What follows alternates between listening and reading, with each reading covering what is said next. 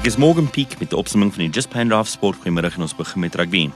Die Toyota Vrystaat Cheetahs sal al 2018 Curriebeker-veldtog op noot wil afsluit wanneer Vrydag teen die Poemas in Bloemfontein te staan kom. Na 5 wedstryde in die reeks is die span nog seëgeloos en dit is 'n uitgemaakte saak dat al klop hulle vir die Poemas, hulle onderaan die punteleer sal eindig. Die breë Dan Himan van Sport erken dat die seisoen ietwat teleurstellend was, maar hulle bly honger vir 'n zege. We're really looking forward to this weekend, playing at home, and hopefully we can finish this Currie Cup campaign on a high. We hope all for a win. We can't wait for a win. We're hungry for a win. And now we just need to be very clever against the Pumas, although they're going to be very tough as well. But we got a couple of plans in place. So hopefully at the end of the day, we can finish off with the win.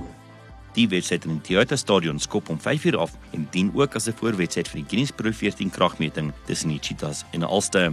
Oor na sokker. Die week se Premiersokkerliga-aksie skop vanaand af wanneer Vrydag teen Kaizer Chiefs staan kom. Terwyl dit nog vroeg daar in die liga is, sal Koetzee so vinnig as moontlik uit die gevaarsone wil beweeg.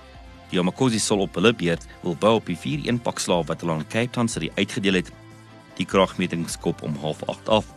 Sondagmiddag met Bloemfontein selfde kragte met Premiersokkerliga-aksie United.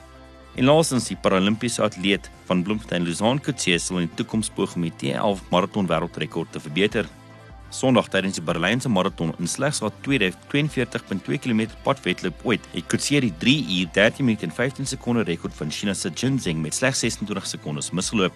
Coetzee het met die hulp van haar gidse Klaas Kempson en Godfrey Ramakona die roete in 3 uur 13 minute en 41 sekondes voltooi.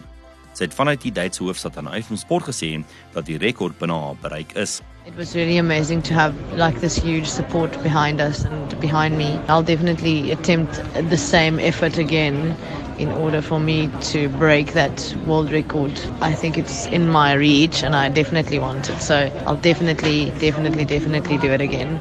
Vroeër vanjaar het Coetzee in Berlyn haar eie T11 5000 meter rekord verpletter.